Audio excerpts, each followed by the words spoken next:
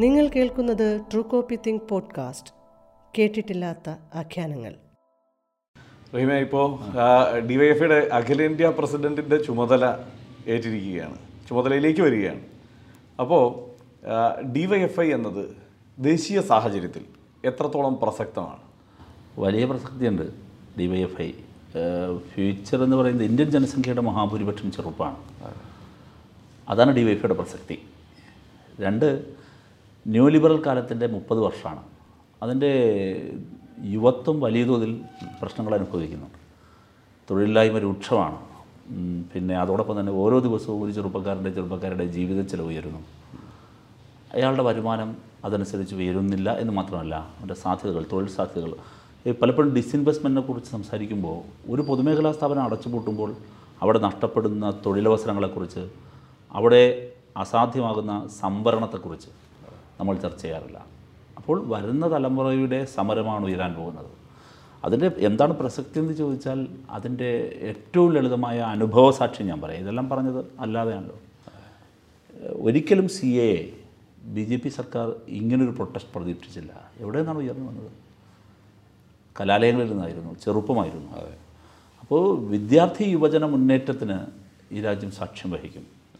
അത് ശക്തമായി തന്നെ സാക്ഷ്യം വഹിക്കും. അത് ഇവിടെ നിന്നല്ല, ഇന്ത്യയുടെ ചരിത്രത്തിലെല്ലായ്പ്പോഴും അങ്ങനെയായിരുന്നു. ഇന്ത്യയുടെ സ്വാതന്ത്ര്യ സമര ചരിത്രത്തിന് ഊർജ്ജം നൽകിയത് ഇന്ത്യയിൽ ഉദയം ചെയ്ത സർവകലാശാലകളും അവിടെ പഠിച്ച വിദ്യാർത്ഥികളുമായിരുന്നു. ഇന്ത്യയിൽ മാത്രമല്ല, ലോകത്തെവിടെയും എല്ലാ കാലത്തും ഒരു സംശയവും വേണ്ട, അടുത്ത് ഇന്ത്യയിൽ ഉയരാനിരിക്കുന്ന വലിയ സമരങ്ങൾ വിദ്യാർത്ഥി യുവജന മുന്നേറ്റങ്ങളായിരിക്കും എന്നതിൽ ഒരു സംശയമില്ല. ഇപ്പോൾ കർഷക സമരത്തെ ഡ്രൈവ് ചെയ്തത്, അല്ലെങ്കിൽ അതിനൊരു തുടക്കം കുറിച്ചത് മഹാരാഷ്ട്രയിലടക്കം നടന്ന സമരങ്ങളും അതിന് ഇടതുപക്ഷം വഹിച്ച വലിയ പങ്കുമാണ്. അത് നമ്മൾ നേരിട്ട് കണ്ടതാണ്. ആ നിലയ്ക്ക് ഇപ്പോൾ ഈ തൊഴിലില്ലായ്മ അടക്കമുള്ള സാഹചര്യങ്ങൾ രാജ്യത്ത് കൂടുതൽ രൂക്ഷമായി നിലനിൽക്കെ വിലക്കയറ്റം, പെട്രോൾ ഡീസൽ വിലക്കയറ്റം അടക്കം നോക്കിയാൽ ഒട്ടേറെ വിഷയങ്ങൾ ഒരു സമര സംഘടന എന്ന നിലയ്ക്ക് കൈകാര്യം ചെയ്യേണ്ടതുണ്ട്. അത്തരം വിഷയങ്ങളിൽ അത്തരമൊരു സമര മുന്നേറ്റത്തിന് ഡിവൈഎഫ്ഐ കാരണമാകുമോ? തീർച്ചയായിട്ടും കാണാറ്. ഞങ്ങൾ ഇന്നലെ ചേർന്ന ഓൾ ഇന്ത്യ കമ്മിറ്റി തന്നെ വളരെ ഗൗരവമായി ചർച്ച ചെയ്തത് തൊഴിലില്ലായ്മ മുൻനിർത്തിക്കൊണ്ടുള്ള വിപുലമായ പ്രക്ഷോഭങ്ങൾ രാജ്യവ്യാപകമായി ശക്തിപ്പെടുത്തണമെന്നാണ്. ഇപ്പോൾ പല സ്റ്റേറ്റിലും നടക്കുന്നുണ്ടേ. ഇത് യഥാർത്ഥത്തിൽ ഇതിനകം തന്നെ ഡൽഹി കേന്ദ്രീകരിച്ച വലിയ സമരമുന്നേറ്റമായി മാറുമായിരുന്നു. പക്ഷേ ഇത് കോവിഡ് പ്രതിസന്ധി സൃഷ്ടിച്ചു എന്ന് വേണം കരുതാൻ. അപ്പോൾ ഇനിയിപ്പോൾ കോവിഡിന് ശേഷമുള്ള ആദ്യത്തെ ഫിസിക്കൽ മീറ്റിങ്ങിനാണ് നമ്മളിപ്പോൾ പോയത്.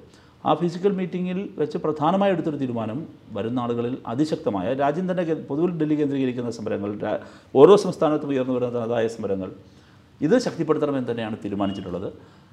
ജനുവരി ഫസ്റ്റ് വീക്കിൽ മഹാരാഷ്ട്രയിൽ വെച്ച് ഡിവൈഎഫ്ഐയുടെ കേന്ദ്ര കമ്മിറ്റി യോഗം ചേരുന്നുണ്ട്. അതിൽ കൂടുതൽ കാര്യങ്ങൾ ഞങ്ങൾ പ്ലാൻ ചെയ്യും. പക്ഷേ മിക്കവാറും എല്ലാ സംസ്ഥാനങ്ങളിലും വലിയ വെല്ലുവിളി ഇടതുപക്ഷം നേരിടുന്നുണ്ട്. പ്രത്യേകിച്ച് ഇടതുപക്ഷം ശക്തമായിരുന്ന പശ്ചിമ ബംഗാളിലടക്കം സ്ഥിതി അങ്ങേയറ്റം ദയനീയമാണ്. അത് തെരുവിൽ തല്ലുകൊള്ളുന്ന സ്ഥിതിയാണ് ഡിവൈഎഫ്ഐക്കാർക്കടക്കം പശ്ചിമ ബംഗാളിലും ത്രിപുരയിലുമൊക്കെ ഉള്ളത്. അങ്ങനെ ഒരു സാഹചര്യത്തിൽ അത്തരം വെല്ലുവിളികളെ നേരിട്ടുകൊണ്ട് എങ്ങനെയാണ് മുന്നോട്ട് പോകാൻ കഴിയുക? റിയാലിറ്റി വലിയ വെല്ലുവിളി തന്നെയാണ്, അതിൽ യാതൊരു സംശയവും വേണ്ട. പക്ഷേ വെല്ലുവിളി നേരിട്ട് മുൻപോട്ട് പോയേ മതിയാകൂ. കൽക്കത്തയിലാകട്ടെ, ബംഗാളിലാകട്ടെ, ത്രിപുരയിലാകട്ടെ, ഡിവൈഎഫ്ഐയുടെ സഖാക്കൾ അങ്ങേയറ്റം സ്ട്രഗിൾ ചെയ്യാണ്. ആ സ്ട്രഗിൾ എന്തിനു വേണ്ടിയാണ് എന്നുള്ളത് ഇന്ന് ലോകം കാണുകയാണ്, രാജ്യം കാണുകയാണ്. ത്രിപുരയിൽ ഇപ്പോൾ കാണുന്നത് എന്താ? കമ്മ്യൂണിസ്റ്റ് പാർട്ടി ഓഫീസുകൾ കത്തിച്ചു. അന്ന് നിശബ്ദരായിരുന്ന ഒരുപാട് പേരുണ്ട്, അതിന് കൈയടിച്ചവരുണ്ട്. പക്ഷേ ഇപ്പോഴോ മുസ്ലിങ്ങൾക്കെതിരെ തിരിഞ്ഞു, ദളിതർക്കെതിരെ തിരിയുന്നു, പലയിടങ്ങളിൽ ന്യൂനപക്ഷങ്ങൾക്കെതിരെ തിരിയുന്നു, ക്രിസ്ത്യൻ മതന്യൂനപക്ഷങ്ങൾക്കെതിരെ സംഘടിതമായ കടന്നാക്രമണം സമീപ ദിവസങ്ങളിൽ രാജ്യം സാക്ഷ്യം വഹിച്ചു. അപ്പോൾ ഇവിടെയെല്ലാം നമ്മൾ പിന്തിരിഞ്ഞു പോവുക എന്നുള്ളതല്ല, അതിശക്തമായി ചെറുത്തു നിൽക്കുക എന്നുള്ളതാണ്. അതിശക്തമായി ചെറുത്തു നിൽക്കാൻ അവിടുത്തെ ബംഗാളിലാകട്ടെ, ത്രിപുരയിലാകട്ടെ യുവത്വം തയ്യാറാകുന്നുണ്ട്. പിന്നെ ഈ പറയുന്ന മർദ്ദനോപാധികളെല്ലാം അതിജീവിച്ചാണ് ഞാൻ നേരത്തെ പറഞ്ഞ CAA പ്രക്ഷോഭത്തിൽ വിദ്യാർത്ഥികളും യുവാക്കളും അണിനിരുന്നത്. ഇന്ന് കർഷകർ അണിനിരക്കുന്നത്.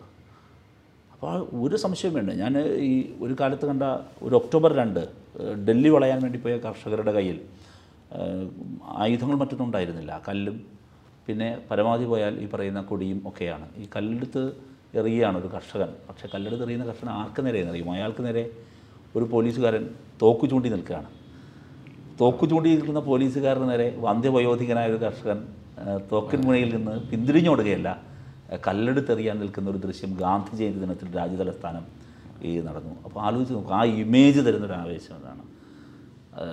തങ്ങളെ തല്ലിയ പോലീസുകാർക്ക് ഡൽഹി യൂണിവേഴ്സിറ്റിയിലെ കുട്ടികൾ പോയിട്ട് റോസാപുഷ്പം കൊടുത്ത് ഈ രാജ്യത്ത്. അപ്പോൾ പോരാട്ടങ്ങൾ അവസാനിക്കുന്നുവെന്ന് ആരും കരുതണ്ട. അങ്ങ് പറഞ്ഞതുപോലെ അതിഭീകരമായ പ്രതിസന്ധിയുണ്ട്. ഞാൻ ആ പ്രതിസന്ധിയൊന്നും കുറച്ച് കാണുന്നില്ല. മാത്രമല്ല, ഇതിപ്പോൾ ചിതറി നിൽക്കുന്ന സമരങ്ങളാണ്. ഇപ്പോൾ കേന്ദ്ര സർക്കാരിനെതിരെ സമരമുഖത്തുള്ളവർ പലരുമുണ്ട്, പല മേഖലയിലുമുണ്ട്. അവരൊക്കെ പക്ഷേ ചിതറി നിൽക്കുന്ന സാഹചര്യമുണ്ട്. ഇവരെ ഏകോപിപ്പിക്കുക എന്നത് ഏറ്റവും വലിയ രാഷ്ട്രീയ പാർട്ടി എന്ന നിലയ്ക്ക്, പ്രതിപക്ഷത്തെ ഏറ്റവും വലിയ രാഷ്ട്രീയ പാർട്ടി എന്ന നിലയ്ക്ക് കോൺഗ്രസിൻ്റെ ഒരു ഉത്തരവാദിത്വമായി പലപ്പോഴും വ്യാഖ്യാനിക്കുകയും വിലയിരുത്തുകയും ചെയ്യുന്നുണ്ട്. ആ നിലയ്ക്ക് ഇപ്പോൾ യൂത്ത് കോൺഗ്രസ് ഒക്കെ ഈ രാജ്യത്ത് കേന്ദ്ര സർക്കാരിൻ്റെ വികലമായ നയങ്ങൾക്കെതിരെയുള്ള സമരത്തെ മുന്നിൽ നിന്ന് നയിക്കും എന്ന് കരുതുന്നുണ്ടോ? ഒരിക്കലുമില്ല. എന്തെന്നറിയുമോ, ഈ 91 തുടങ്ങിയ സാമ്പത്തിക നയമാണ്. ആരാ തുടങ്ങിയത്? 3 പതിറ്റാണ്ട് പിന്നിട്ട പരാജയമെന്ന് ഇപ്പോൾ ഏതൊരാളും സമ്മതിക്കുന്നു. ബ്ലാക്ക് ആൻഡ് വൈറ്റിൽ ഫാക്റ്റ് ആൻഡ് ഫിഗേഴ്സിൻ്റെ അടിസ്ഥാനത്തിൽ ഇത് പൊട്ടിപ്പൊളിഞ്ഞൊരു നയമാണെന്ന് പറയാൻ ആർക്കും ഇനിക്വാളിറ്റി വർദ്ധിച്ചു, ആർക്കും സംശയമില്ല.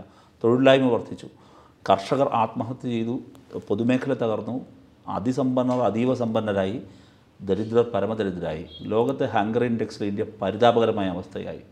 ഈ നയം തുടങ്ങിയതരാം. ഈ നിമിഷം വരെ തങ്ങൾ തുടങ്ങിയ ഈ നയത്തെ കോൺഗ്രസ് തള്ളി പറഞ്ഞിട്ടില്ല. ഇത് തെറ്റായിപ്പോയി എന്ന് പറഞ്ഞിട്ടില്ല. ആ കോൺഗ്രസ്സിന് ഇന്ന് നരേന്ദ്രമോദി നടപ്പിലാക്കുന്നത് കോൺഗ്രസ് ആരംഭിച്ച നയമാണെന്നേ. കോൺഗ്രസ് ആരംഭിച്ചതല്ലാത്ത ഏത് നയമാണ് നരേന്ദ്രമോദി സാമ്പത്തിക രംഗത്ത് ഇപ്പോൾ നടപ്പിലാക്കിയിട്ടുള്ളത്? മുഴുവൻ നിയോ ലിബറൽ പോളിസിയുടെ തുടർച്ചയാണ്. ആ നിയോ ലിബറൽ പോളിസി ആരംഭിച്ചത് ഇന്ത്യക്ക് നൽകിയത് കോൺഗ്രസ്സാണ്. കോൺഗ്രസ് എന്ന് വാഗ്ദാനം ചെയ്തത് ഇത് രാജ്യത്ത് വലിയ സാമ്പത്തിക പുരോഗതി ഉണ്ടാക്കുമെന്നാണ്. 3 പതിറ്റാണ്ടിന് ശേഷം അത് ശരിയായിരുന്നോ അല്ലെന്ന് ഫാക്റ്റ് ആൻഡ് ഫിഗേഴ്സ് തെളിയിക്കുമ്പോൾ അത് തെറ്റായിപ്പോയി എന്ന് പറയണ്ടേ? അപ്പോൾ അവരാരംഭിച്ച, അവരിതുവരെ തള്ളിപ്പറയാത്ത ഒരു നയം BJP തുടരുന്നതിനെ എങ്ങനെയാണ് അവർക്ക് എതിർക്കാൻ ധാർമ്മികമായി കഴിയുക? പക്ഷേ ഒരു പ്രശ്നം, കോൺഗ്രസ് ഇങ്ങനെയൊക്കെയാണ് എന്ന് ആക്ഷേപിക്കുമ്പോൾ അല്ലെങ്കിൽ ആരോപിക്കുമ്പോൾ കോൺഗ്രസിൽ ഇപ്പോഴും വിശ്വാസമുള്ള പുതുതലമുറ ഉണ്ടാകുന്നു എന്നതിന് തെളിവാണല്ലോ. ഇപ്പോൾ കനയ്യകുമാറോ ജിഗ്നേഷ് മേവാനിയോ ഒക്കെ കോൺഗ്രസിലേക്ക് എത്തിച്ചേരുമ്പോൾ നമ്മൾ മനസ്സിലാക്കേണ്ട ഒരു കാര്യം, അതായത് വേറൊരു ഓൾട്ടർനേറ്റീവ് ഇല്ല. കോൺഗ്രസ് തന്നെയാണ് സംഘപരിവാറിനെതിരെ പൊരുതാൻ പറ്റുന്ന ഒരു കുന്തമുന എന്ന് യുവത്വം തിരിച്ചറിയുന്നു എന്ന് വേണ്ട കരുത്. കാരണം രാജ്യത്തിൻ്റെ പല ഭാഗത്തു നിന്നും ഏതെങ്കിലുമൊക്കെ തരത്തിലുള്ള ഒരു ചെറുത്തുനിൽപ്പ് സംഘടിപ്പിച്ച ചിലരാണവർ. ഞാൻ അങ്ങനെ കാണുന്നില്ല ഇതിനെ. ഒന്ന്, അവരിരുവരും പോയതാണ് ചൂണ്ടിക്കാണിക്കുന്നത് എങ്കിൽ ജിഗ്നേഷും ഇദ്ദേഹവും പോയതിന് അവർക്ക് വ്യക്തിപരമായ കാരണങ്ങളുണ്ടാകും. തികച്ചും വ്യക്തിയാധിഷ്ഠിതമായൊരു തീരുമാനമായിരിക്കും അത്. ഒരു വ്യക്തി എന്ന നിലയിൽ അതിനുള്ള സ്വാതന്ത്ര്യത്തെ ഞാൻ മാനിക്കുന്നു. പക്ഷേ അത് മഹത്തരമായ രാഷ്ട്രീയ ഇടത്തിലേക്കുള്ള ചേക്കേറലാണെന്ന് ഞാൻ കരുതുന്നില്ല. ഇനി നിങ്ങൾ പറഞ്ഞല്ലോ രാജ്യത്തെ ഈ നിർണായകമായ പോരാട്ടത്തിൻ്റെ കുന്തമുനയായി കോൺഗ്രസ്സാണ്. ആ ബോധം ഇതുവരെ കോൺഗ്രസ്സിന് വന്നിട്ടില്ലല്ലോ. ആ ബോധം കോൺഗ്രസ്സിന് വന്നുവെങ്കിൽ കോൺഗ്രസ് എന്താണ് ഇതുവരെയുള്ള പ്രശ്നത്തിൻ്റെ കാരണം? അവർ തന്നെ പറഞ്ഞ നിയോ ലിബറൽ പോളിസി തെറ്റായിപ്പോയി എന്ന് ഈ നിമിഷം വരെ പറയുന്നില്ല, ഇതുവരെ പറയുന്നില്ല. അപ്പോൾ ആ തിരിച്ചറിവും തിരുത്തലുമില്ല. പോട്ടെ, 90-ന് ശേഷം ഇന്ത്യയുടെ ചരിത്രം എഴുതുന്ന ഒരാൾക്ക് 90-ന് മുൻപ് 90-ന് ശേഷം എന്നെഴുതേണ്ടി വരും. കാരണം 90-ലാണ് ഈ സംഭവം, നിയോ ലിബറൽ പോളിസി. 90-കളിലാണ് ബാബരി മസ്ജിദ് ഇൻസിഡൻറ്റ്, രഥയാത്ര, രാജ്യം 87-ലെ ഷബാനു ബീഗം കേസിന് ശേഷമുള്ള ഇന്ത്യൻ രാഷ്ട്രീയത്തിൻ്റെ പുരോഗതി 90-കളിലേക്ക് എത്തുമ്പോൾ അത് വികസിക്കുകയാണ്. ആ 90-ന് ശേഷമാണ് ഇന്ത്യയിൽ നിന്ന് കാണുന്ന മുസ്ലിം ഫണ്ടമെൻ്റൽ ഗ്രൂപ്പുകൾ ശക്തിപ്പെടുന്നത്, വർഗീയതയുടെ ഇന്ധനം BJP നിറയ്ക്കുന്നത്, രാജ്യത്ത് വലിയ തോതിലുള്ള വർഗീയ കലാപങ്ങൾ, കമ്മ്യൂണൽ പോളറൈസേഷൻ യാഥാർത്ഥ്യമാകുന്നത് അവിടെയാണ്. 2-ൽ നിന്ന് ഇന്ന് രാജ്യം ഭരിക്കുന്ന തമ്പിങ് മെജോറിറ്റിയിലേക്ക് BJP വളർന്നതും ആ മാറ്റത്തിന് 90-ന് ശേഷമുള്ള ഇന്ത്യയിലാണല്ലോ. ആ 90-ന് ശേഷമുള്ള ഇന്ത്യയിൽ കോൺഗ്രസ് നോക്കട്ടെ, എന്തായിരുന്നു കോൺഗ്രസിൻ്റെ ആ കാലയളവിലെ സമീപനം? കോൺഗ്രസ് ഇപ്പോഴും ആ സമീപനത്തിൽ നിന്ന് മാറുന്നില്ല. കോൺഗ്രസ് ഇപ്പോഴും ഗോവധ നിരോധനത്തിൻ്റെ അവകാശവാദം പേറാൻ നിൽക്കുകയാണ്. കോൺഗ്രസ് ഇപ്പോഴും BJP ഒരു ചെറിയ കുറിയിട്ട് വോട്ടിൽ തിരഞ്ഞെടുപ്പിനിറങ്ങിയാൽ വലിയ കുറിയിട്ടാൽ കൂടുതൽ വോട്ട് കിട്ടുമെന്ന് കരുതുകയാണ്. അപ്പോൾ കുറി കാണിച്ചാണ് ഇവർ വോട്ട് കിട്ടുന്നത്. ഇങ്ങനെയല്ലല്ലോ. യഥാർത്ഥത്തിൽ കോൺഗ്രസ് നെഹ്റുവിലേക്ക് മടങ്ങിപ്പോകാൻ തയ്യാറുണ്ടോ? കോൺഗ്രസ് ഒരു പൊളിറ്റിക്കൽ സ്പെക്ട്രത്തിലെ റൈറ്റ് എന്നോ സെൻറ്റർ റൈറ്റ് എന്നോ പറയാവുന്ന ഒരു സ്ഥലത്ത് നിന്ന് നയത്തിൽ അവർ അൾട്രാ റൈറ്റിലേക്ക് മാറി എന്നുള്ളതാണ് യഥാർത്ഥത്തിൽ വന്ന പ്രശ്നം. പക്ഷേ ഇടത് യുവജന പ്രസ്ഥാനങ്ങളാണ്, DYFI അടക്കമുള്ള പ്രസ്ഥാനങ്ങളാണ് ഒരു ബദൽ എന്ന് എങ്ങനെ പറയാൻ കഴിയും? കാരണം കേരളത്തിലെ മാതൃകയാണോ നമുക്ക് ദേശീയ തലത്തിൽ പിന്തുടരാനാവുക? കേരളത്തിലെ DYFIയുടെ പ്രവർത്തന ശൈലി ദേശീയ തലത്തിൽ നടപ്പാക്കിയാൽ ഈ സംഘപരിവാറിനെതിരായ പോരാട്ടത്തിലെ ഒരു നിർണായകമായ ശക്തിയായി മാറാൻ കഴിയും? ഒരിക്കലും പറ്റില്ല. ഇന്ത്യക്ക് പൊതുവായി ഒരു പ്രത്യേകമായൊരു ശൈലി എന്ന് നമുക്ക് കാണാനാകില്ല. നമ്മൾ യഥാർത്ഥത്തിൽ യൂത്തിനെ ഓർഗനൈസ് ചെയ്യാണ് വേണ്ടത്. പ്രശ്നങ്ങൾ പൊതുവായിരിക്കാം, പക്ഷേ സംഘടിപ്പിക്കുന്ന രീതി ഇന്ത്യയിലെ ഓരോ സംസ്ഥാനത്തിലും വ്യത്യസ്തമാണ്. ഒരുപക്ഷെ ഒരു സംസ്ഥാനത്തിനുള്ളിലെ ജില്ലകളിൽ പോലും വ്യത്യസ്തമായിരിക്കും. അത്രയേറെ വൈവിധ്യമാണ് ഇന്ത്യ. അപ്പോൾ ആ വൈവിധ്യങ്ങളെ മനസ്സിലാക്കി ഓരോ സ്ഥലത്തിൻ്റെയും രസതന്ത്രം മനസ്സിലാക്കി അവിടുത്തെ യുവത്വത്തെ അട്രാക്ട് ചെയ്യാന്നുള്ളത്. പക്ഷേ അത് ഇന്ത്യൻ ഇടതുപക്ഷത്തിന് ഇത്രയും കാലം കഴിയാത്ത ഒരു കാര്യമാണ്, ഒരു പദ്ധതിയാണ് റഹീം പറയുന്നത് എന്നുള്ള വസ്തുതയുണ്ട്. കാരണം അല്ല, അതിന് ഞാനത് പറയാൻ കാരണം ഇപ്പം ജാതി ഒരു യാഥാർത്ഥ്യമായി നിലനിൽക്കെ, അത് വർഗം ജാതിയും തരംതിരിക്കാനാവാത്തവണ്ണം നിലനിൽക്കെ അതിനെ കൃത്യമായി തിരിച്ചറിഞ്ഞ് അതിൽ ആ മട്ടിലൊരു ഇടപെടൽ നടത്താൻ ഇന്ത്യൻ ഇടതുപക്ഷത്തിന് കഴിഞ്ഞില്ല. അതല്ല, അതിനകത്ത് കാണേണ്ടത് അത് ഒരൊറ്റയടിക്ക് നമ്മളങ്ങനെ പറഞ്ഞാൽ ഇപ്പോൾ ഒരു ഷോർട്ട് സ്പാൻ ഓഫ് ടൈമിൽ എന്തെങ്കിലും ഒരു മഹാ അത്ഭുതം ഇങ്ങനെ പറഞ്ഞതുപോലെ ഇൻ്റർവ്യൂ പോലെ എളുപ്പമല്ല. അതൊക്കെ ഞാൻ ചോദ്യത്തിന് ഉത്തരമായി പറഞ്ഞേ ഉള്ളൂ. ഇന്ത്യൻ ഇടതുപക്ഷം ഈ പറയുന്നതുപോലെ അങ്ങനെയല്ല അതിനെ കാണേണ്ടത്. യഥാർത്ഥത്തിൽ ഇടതുപക്ഷ രാഷ്ട്രീയം എന്ന് പറയുന്നത് ഒരു പൊളിറ്റിക്കൽ എക്കോസിസ്റ്റമാണ്. ആ പൊളിറ്റിക്കൽ എക്കോസിസ്റ്റം നവോത്ഥാനത്തിലൂടെ നിങ്ങൾ പറഞ്ഞല്ലോ, ജാതി അധിഷ്ഠിതമായ ജാതിരൂഢമായ അന്ധവിശ്വാസങ്ങളും അനാചാരങ്ങളും നിലനിൽക്കുന്ന ഒരു ഇന്ത്യൻ സൊസൈറ്റി, അതാണ് യാഥാർത്ഥ്യം, അതാണ് റിയാലിറ്റി.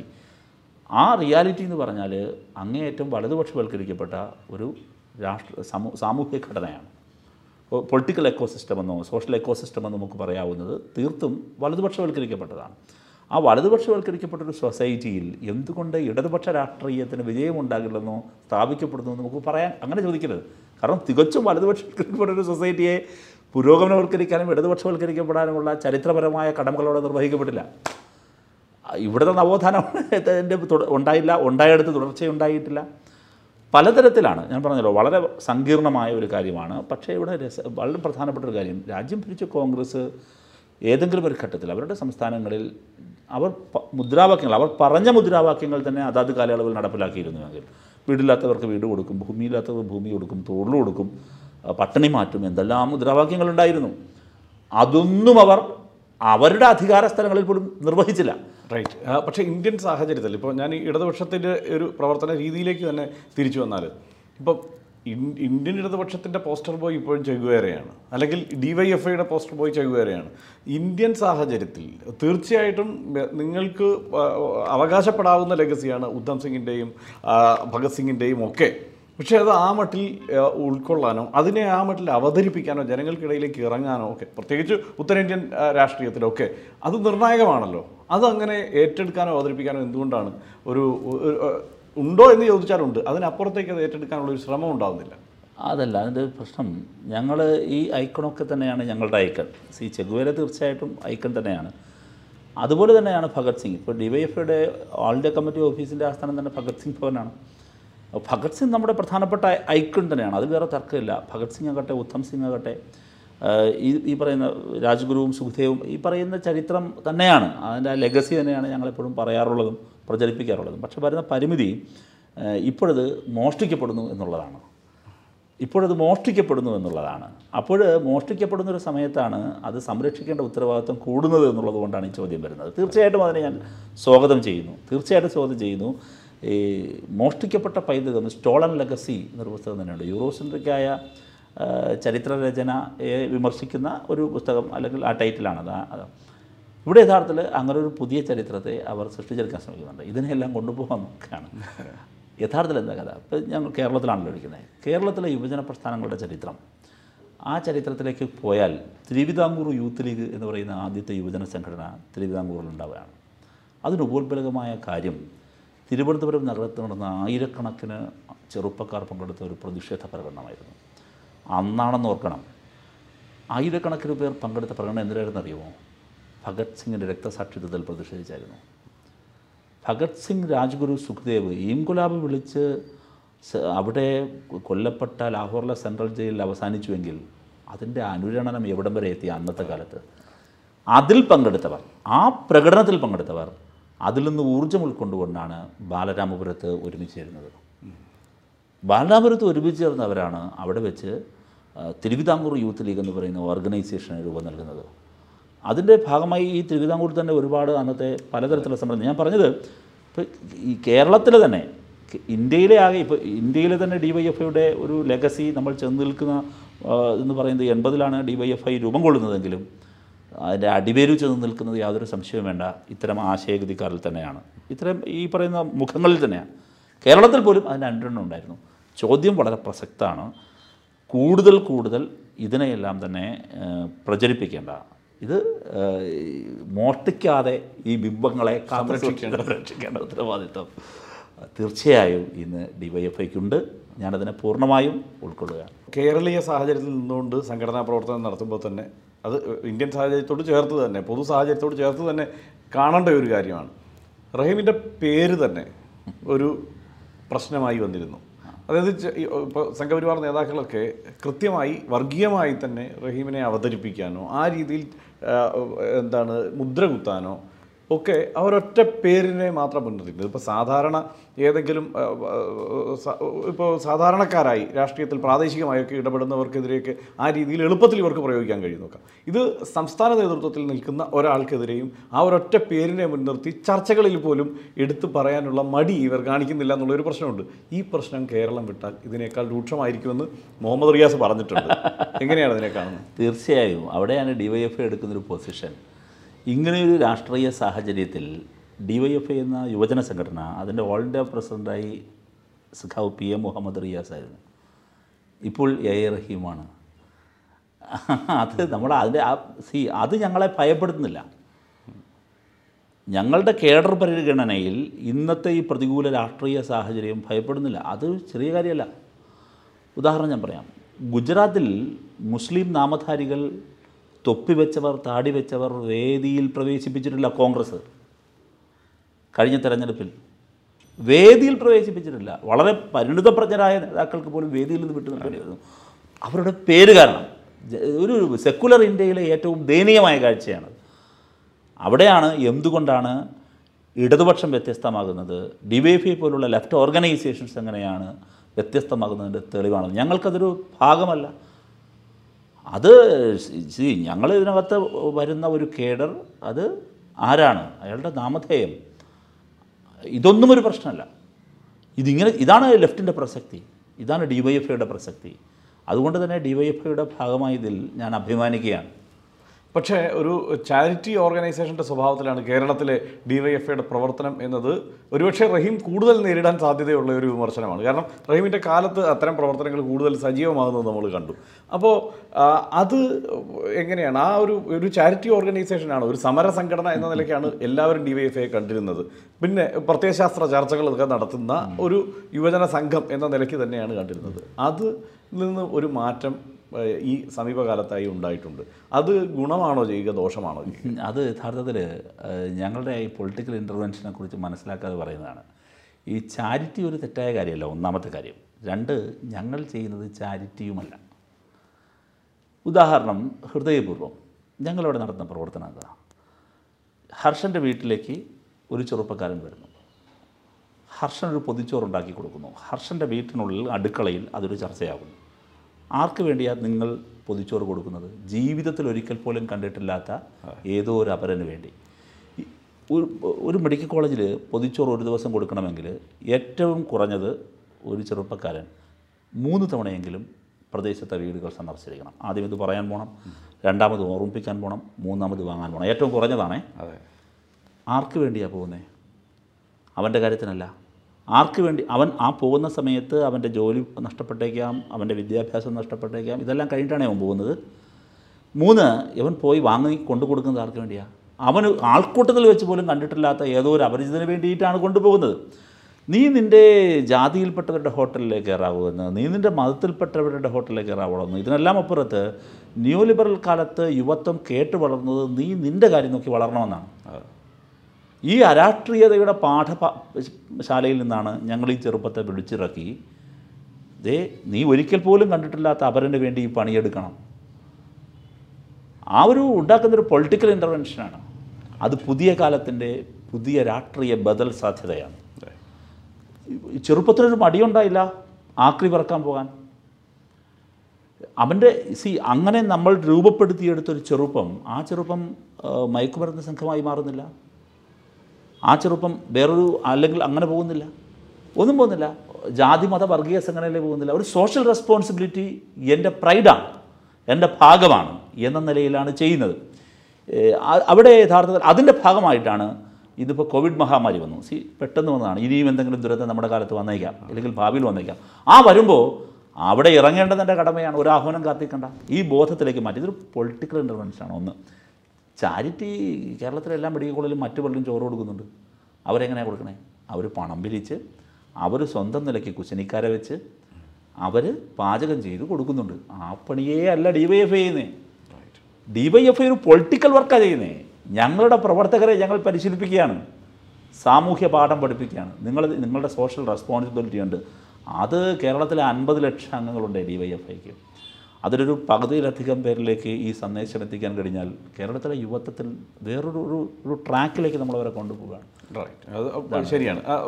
ആ നിലയ്ക്ക് വേറൊരു തരത്തിൽ അത് ജനാധിപത്യത്തിലുള്ള ഇടപെടലിൻ്റെ സാധ്യതയാണ്. പക്ഷേ ഒരു പ്രശ്നം, നിരന്തരം ഇങ്ങനെ ജനാധിപത്യത്തിൽ ഇടപെടുന്നത്, അല്ലെങ്കിൽ ജനാധിപത്യത്തിൽ ഇടപെടുക എന്നുള്ളതല്ല, തെരഞ്ഞെടുപ്പ് രാഷ്ട്രീയത്തിലേക്ക് അത് ലക്ഷ്യമിട്ടുകൊണ്ടുള്ള രാഷ്ട്രീയ പ്രവർത്തനം, തെരഞ്ഞെടുപ്പ് രാഷ്ട്രീയം ലക്ഷ്യമിട്ടുകൊണ്ടുള്ള രാഷ്ട്രീയ പ്രവർത്തനം, അത് ഇടതുപക്ഷത്തെ കൂടുതൽ ദുർബലമാക്കുകയേ ഉള്ളൂ എന്ന വിമർശനം ഇടതുപക്ഷത്തു നിന്ന് തന്നെയുള്ള പ്രമുഖർ ചൂണ്ടിക്കാട്ടിയിട്ടുണ്ട്. എന്തെന്നറിയാമോ, ഈ പറയുന്നതിനൊരു പ്രോമിനൻസ് ലഭിക്കുന്നു എന്നുള്ളതാണ്. ഞങ്ങളുടെ രാഷ്ട്രീയ പ്രവർത്തനം, രാഷ്ട്രീയ ചർച്ചകൾ, നിങ്ങൾ നേരത്തെ പറഞ്ഞ പൊളിറ്റിക്കൽ ടോക്ക്, പൊളിറ്റിക്കൽ കറക്റ്റ്നെസ്സിന് വേണ്ടിയിട്ടുള്ള DYFI ഇപ്പോൾ നടത്തിക്കൊണ്ടിരിക്കുന്ന ക്യാമ്പയിൻ എന്താ? കേരളത്തെ ബാധിച്ചിരിക്കുന്ന വലതുപക്ഷവൽക്കരണത്തിനെതിരായ ശക്തമായ ക്യാമ്പയിനാണ്. കേരളത്തിൻ്റെ ഒരു പുരോഗമന സ്വഭാവത്തെ ഇല്ലാതാക്കാൻ സംഘടിതമായ ശ്രമം, നവോദാരവൽക്കരണ ശക്തികൾ, ഭൂരിപക്ഷ ന്യൂനപക്ഷ വർഗീയത, സമ്പന്ന വർഗം, ഇതൊക്കെ ചേർന്നിട്ട് റൈറ്റ് പൊളിറ്റിക്സ് വലിയ തോതിൽ അപ്ലൈ ചെയ്യാണ്. അന്ധവിശ്വാസം വർദ്ധിപ്പിക്കുന്നു, അനാചാരങ്ങൾ വർദ്ധിപ്പിക്കുന്നു, പണത്തിനോടുള്ള ആർത്തി, സ്ത്രീധനം, ഈ ഇഷ്യൂസ് എല്ലാം നിൽപ്പുണ്ട്. Moral policing. സ്ത്രീധനം വാങ്ങി കല്യാണം കഴിക്കുന്നു. അല്ല, പറയാം, ഞാനതിലേക്ക് വരാം, തീർച്ചയായിട്ടും വരാം. അതെങ്ങനെയാണെന്നറിയാമോ, നമ്മൾ ഈ പായലുള്ളൊരു സ്ഥലത്ത് നിൽക്കുമ്പോൾ ചവിട്ടി വീഴും, അതെളുപ്പമാണ്. സ്ത്രീധനം വാങ്ങി ഞങ്ങളിത് ഉൽപ്പാദിപ്പിക്കുന്നതിനാ, ഞങ്ങൾ ഈ ക്യാമ്പയിൻ നടത്തുന്നതിനാ.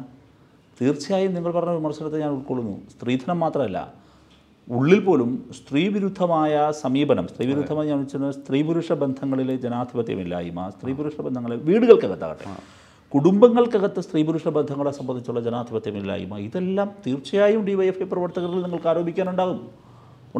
കാരണം എന്താ, ആ ഒരു സൊസൈറ്റിയിലാണ് നമ്മളുള്ളത്.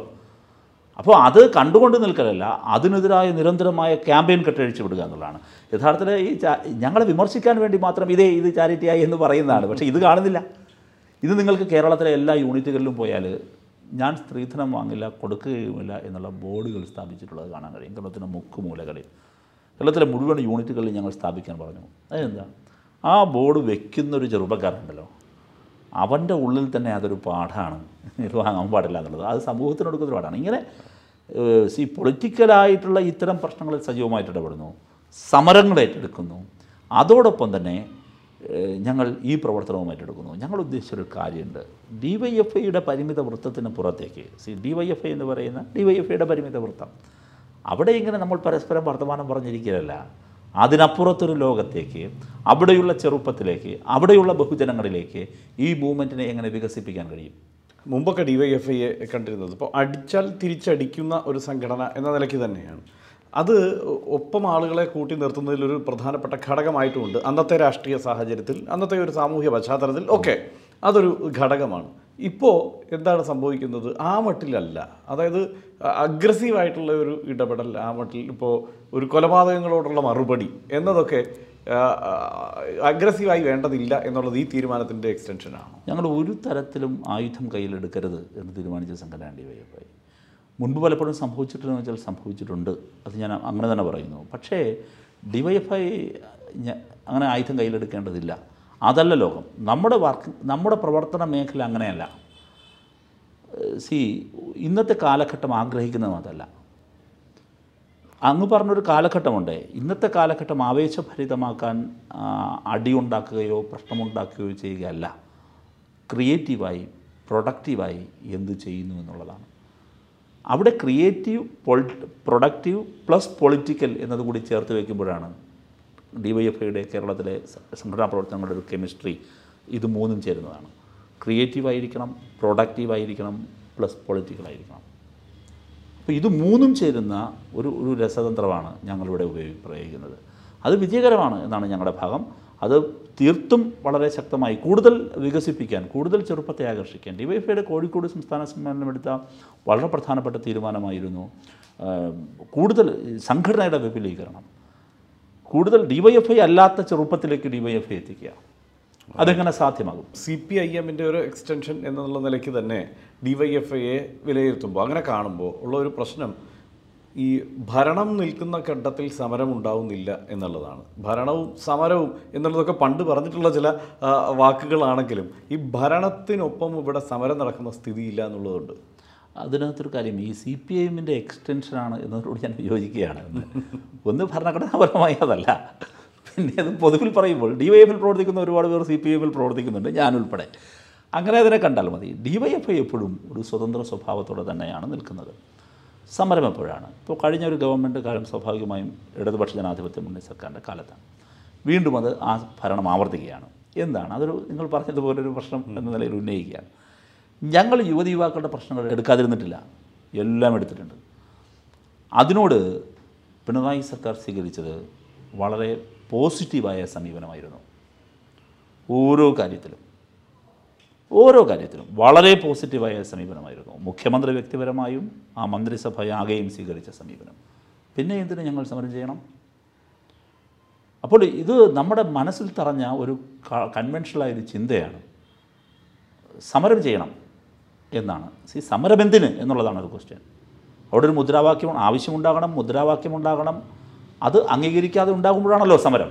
റൈറ്റ്. പക്ഷേ ഇപ്പോൾ ഏറ്റവും ഒടുവിൽ സംഭവിച്ചു നോക്കൂ, ഇപ്പോൾ അലൻ താഹ വിഷയത്തിൽ അവർക്ക് ഇപ്പോൾ താഹയ്ക്ക് ജാമ്യം അനുവദിച്ചുകൊണ്ട് ഉള്ള കോടതി വിധി തന്നെ നമ്മൾ വായിച്ചു നോക്കിയാൽ ഈ അങ്ങേയറ്റം നിരുത്തരവാദപരമായാണ് അവർക്കെതിരെ ഈ വകുപ്പുകളൊക്കെ ചുമത്തിയിരിക്കുന്നത് എന്ന് പോലും നമുക്ക് മനസ്സിലാക്കേണ്ടി വരും. സർക്കാരിൽ അതിൽ എന്തെങ്കിലും തെറ്റായി ഇടപെട്ടു എന്ന് ഞാൻ കരുതുന്നില്ല. അവിടെയും ഇതിൻ്റെ പ്രശ്നമെന്നറിയുമോ, നമ്മൾ കേരളത്തിലെ ഇടതുപക്ഷ സർക്കാരിനെതിരെ അത് തിരിയുകയാണ്. UAPA ഭേദഗതി ചെയ്തതിനെക്കുറിച്ച് ഈ വിധി വന്നതിൻ്റെ പശ്ചാത്തലത്തിൽ പോലും ഒരു ചർച്ച പുരോഗമിക്കുന്നില്ലല്ലോ. ഒന്ന്, UAPA രാജ്യത്ത് കൊണ്ടുവന്നതാര്? രണ്ട്, UAPA ഭേദഗതി ചെയ്ത് അതൊരു ഏറ്റവും അപകടകരമായ നിയമമാക്കി മാറ്റിയതാര്? ആ ഡിസ്കഷൻ എന്തുകൊണ്ടാണ് കേരളം പോലൊരു സൊസൈറ്റിയിൽ വികസിക്കാത്തത്? അപ്പോൾ ഈ പ്രശ്നത്തെ അതിൻ്റെ കാതലായതിലേക്ക് പോവുകയല്ല, ഈ പ്രശ്നത്തെ ഈ ടൂളിനെ ഉപയോഗിച്ച് ഇടതുപക്ഷ സർക്കാരിനെതിരെ തിരിക്കാൻ കഴിയുമോ എന്ന് പറഞ്ഞാൽ DYFIക്ക് അതിനോട് യോജിക്കാനാകില്ല. നമ്പർ 1. 2, അന്നാ പ്രശ്നമുണ്ടായപ്പോൾ കേരള പോലീസ് പ്രവർത്തിക്കുന്നത് കേരള ഗവൺമെൻറ് തയ്യാറാക്കിയ നിയമസംഹിതകളുടെ അടിസ്ഥാനത്തിലല്ല. കേരളത്തിൽ പോലീസുണ്ട്, പക്ഷേ ആ പോലീസ് പിന്തുടരുന്ന IPC Indian penal code Pinarayi Vijayan cabinet തയ്യാറാക്കിയതല്ല. ഇന്ത്യയിൽ നിലനിൽക്കുന്ന ഇത്തരം നിയമങ്ങൾ അത് പിണറായി വിജയൻ സർക്കാരോ കേരള ക്യാബിനറ്റോ തീരുമാനിക്കുന്നതല്ല, നാഷണൽ ലോയാണ്. ആ ലോയുടെ ഉള്ളിൽ നിന്നുകൊണ്ടാണ് കേരളത്തിലെയോ തമിഴ്നാട്ടിലെയോ ഏതൊരു സ്റ്റേറ്റിലെയും പോലീസ് പ്രവർത്തിക്കുന്നത്. തീർച്ചയായും ഗവൺമെൻറ് എന്ന നിലയിൽ ഈ പറയുന്നൊരു പ്രശ്നമുണ്ടല്ലോ, വളരെ സോഫിസ്റ്റിക്കേറ്റഡ് എന്ന് നമുക്ക് പറയാവുന്നൊരു ഏരിയ. അവിടെ തീർച്ചയായും ഗവൺമെൻറ് ഇടപെടൽ വളരെ പ്രധാനമാണ്. ഗവൺമെൻറ് അത് ഇടപെട്ടിട്ടുണ്ട്. പക്ഷേ UPA ഭേദഗതിയോടുകൂടി ഇത്തരം പോലീസിൻ്റെ ഇടപെടലുകളിൽ ഗവൺമെൻറ്റിന് ഇടപെടാൻ കഴിയുന്ന, സ്റ്റേറ്റ് ഗവൺമെൻറ് ഇടപെടാനുള്ള എല്ലാ അവസരങ്ങളില്ലതായി. പക്ഷേ ഈ കുട്ടികൾ പ്രവർത്തിച്ച സമയത്ത് അവർ മറവായി കണ്ടത് CPIM-നെയോ DYFIയെയോ ഒക്കെയാണ്. അവർ സ്വാഭാവികമായും മാവോയിസ്റ്റ് ആശയങ്ങളിലേക്ക് പോയിട്ടുണ്ടാവാം, ആ നിലയ്ക്ക് പ്രവർത്തനം സംഘടിപ്പിച്ചിട്ടുണ്ടാവാം. പക്ഷേ അവർ പൊതുസമൂഹത്തിന് മുന്നിൽ അവർ DYFIക്കാരും CPM-കാരും ഒക്കെ ആയിരുന്നു. അത് തിരിച്ചറിയുന്ന ആ ഒരു നിമിഷം മുതൽ വൈരാഗ്യബുദ്ധിയോടെ അവരോട് നിങ്ങൾ പെരുമാറിയിട്ടുണ്ടോ? ഒരിക്കലുമില്ല, ഒരു വൈരാഗ്യബുദ്ധിയുമില്ല. ഇതൊക്കെ വഴിതെറ്റിപ്പോകുന്നതാണ്. ഈ ചിന്താഗതി എന്ന് പറയുന്നത് വഴിതെറ്റിപ്പോകുന്നതാണ്. ഇത്തരം ചിന്താഗതി എന്ന് പറയുന്നത് DYFI ഇപ്പോഴല്ല, ഇതിനേക്കാൾ അഗ്രസീവായി ഇത്തരം പ്രവണതകളോട് ഫൈറ്റ് ചെയ്തൊരു ഭൂതകാലം DYFIക്കുണ്ട്. DYFIയുടെ മുൻപുള്ള KSYF-ലാണ് DYFI വെക്കുന്നത്, KSYF-നുണ്ട്, DYFIക്കുണ്ട്. അപ്പോൾ ഇവരുടെ യഥാർത്ഥത്തിൽ ഞങ്ങളതിൽ ചെയ്തെന്താ? ഞങ്ങൾ മാധ്യമങ്ങളത് നിർത്തിപ്പോയി എന്നേ ഉള്ളൂ. ഞങ്ങളിപ്പോൾ ഏറ്റവും ഒടുവിൽ തിരുവനന്തപുരത്ത് വെച്ച് പ്രകാശനം ചെയ്ത യുവധാര പബ്ലിക്കേഷൻ ഇറക്കിയ പുസ്തകം മാവോയിസം മാർക്സിസം അല്ല എന്ന തലക്കെട്ടിലുള്ള പുസ്തകമാണ്. ഇത് ആശയപരമായ ഒരിടത്ത് നടത്തുന്ന ഒരു വഴിതെറ്റിപ്പോകലാണല്ലോ. തീർച്ചയായിട്ടും അങ്ങനെയാണ്. അപ്പോൾ അവർക്ക് ആശയപരമായ ക്ലാരിറ്റി കൊടുക്കാൻ കഴിയുന്ന ആശയരംഗത്തെ ഇടപെടലാണ് DYFI നടത്തുന്നത്. അത് ഈ പുസ്തകം ഇറക്കിയത് മാത്രമല്ല, അതല്ലാതെയുള്ള എൻ്റെയർ ക്യാമ്പയിൻ ഞങ്ങൾ നടത്തുന്നു, കൂടുതൽ ജാഗ്രത പാലിക്കുന്നു. തീർച്ചയായിട്ടും അലൻ താഹ സംഭവം ഈ വിഷയത്തിൽ കൂടുതൽ ജാഗ്രതയോടെ ഇടപെടാനുള്ള ഒരു സാഹചര്യത്തെ ഞങ്ങൾ ബോധ്യപ്പെടുത്തി, ഞങ്ങളത് ചെയ്തു. DYFIയുടെ പരിപാടിയും ഭരണഘടനയും അനുസരിച്ച് പ്രവർത്തിക്കാൻ കഴിയുന്ന ഏതൊരാൾക്കും DYFIയിൽ അംഗത്വമെടുക്കാം. പക്ഷേ ഒരു പ്രശ്നം, അവർ DYFIയുടെ പരിപാടിയും ഭരണഘടനയോടും അല്ല കൂറ്. അവരുടെ കൂറ് മാവോയിസ്റ്റ് ആശയങ്ങളോടാണ്. അത് DYFIയുടെ പരിപാടിയും ഭരണഘടനയിൽ നിന്നും ഒരുപാട് വ്യത്യസ്തമായി നിൽക്കുന്നതാണ്. അപ്പോൾ ഞങ്ങൾക്ക് അതിനോട് യോജിക്കാനാകില്ല. അപ്പോൾ മാവോയിസ്റ്റ് ഭരണഘടനയെ അല്ലെങ്കിൽ മാവോയിസ്റ്റ് സിദ്ധാന്തത്തെ അംഗീകരിക്കാത്ത DYFIയിൽ എങ്ങനെയാണ് അവർ വരുന്നതിനെക്കുറിച്ച് അവർ തന്നെ ആഗ്രഹിക്കുക? അതുണ്ടാവുന്നില്ല. ഇനി അവരത് ഉപേക്ഷിച്ച് ഞങ്ങൾ ഈ ചിന്താഗതി ഉപേക്ഷിക്കുന്നു, ഈ DYFI പറയുന്ന പരിപാടിയും ഭരണഘടനയാണ് ശരി, വാം വെൽക്കം, ഒരു കുഴപ്പമില്ല. സോഷ്യൽ മീഡിയയിലെ ഇടപെടലിൽ പലപ്പോഴും സംഭവിക്കുന്ന ഒന്ന്, ഈ അഗ്രസീവായി ഇടപെടുക. ചിലപ്പോൾ ഈ അണികൾ എന്ന് അല്ലെങ്കിൽ പ്രവർത്തകർ എന്ന് നമുക്ക് തിരിച്ചറിയാൻ കഴിയുന്നവർ പോലും അവരുടെ ഭാഷാ പ്രയോഗത്തിൽ വളരെ കുഴപ്പം പിടിച്ച ഭാഷ പ്രയോഗിക്കുന്നു. ഇപ്പോൾ സ്ത്രീകളോടുള്ള പെരുമാറ്റത്തിൽ പോലും അത് പ്രകടമായി കാണുന്നു എന്നൊക്കെയുള്ളത്. വിമർശനങ്ങളെ ഒരു തരത്തിലും സഹിക്കാനാവാത്ത വണ്ണം അങ്ങോട്ട് ആക്രമിക്കുന്ന ഒരു സ്ഥിതി സോഷ്യൽ മീഡിയയിലുണ്ട് എന്നുള്ളത് വാസ്തവമല്ലേ? തീർച്ചയായിട്ടുമാണ്. അതിനെതിരായൊരു സമരം ഞങ്ങൾ ഈ കഴിഞ്ഞ കാലയളവിൽ നടത്തിയിട്ടുണ്ട്. അത് ഒരു വലിയ പരിധിവരെ വിജയിച്ചു എന്നാണ് എൻ്റെ വിശ്വാസം. ഇനിയും ഒട്ടേറെ മുമ്പോട്ട് പോകാനുണ്ട്. വളരെ മോശപ്പെട്ട, അത് രാഷ്ട്രീയമായി ഇപ്പോൾ ആരുമാകട്ടെ, രാഷ്ട്രീയ എതിരാളികളാകട്ടെ, എനിക്ക് പലപ്പോഴും വേദന വന്നിട്ടുണ്ട്. രാഷ്ട്രീയ എതിരാളികളായവരോട് ശക്തമായ വിയോജിപ്പ് ഞങ്ങൾക്കുണ്ടാകാം. പക്ഷേ അവരെ തന്നെ നമ്മുടെ അണികളെന്ന് പറയാവുന്ന പലരും സോഷ്യൽ മീഡിയയിൽ ഉപയോഗിക്കുന്ന ഭാഷ ശരിയല്ല എന്ന നിശ്ചിതമായ അഭിപ്രായം എനിക്കുണ്ട്.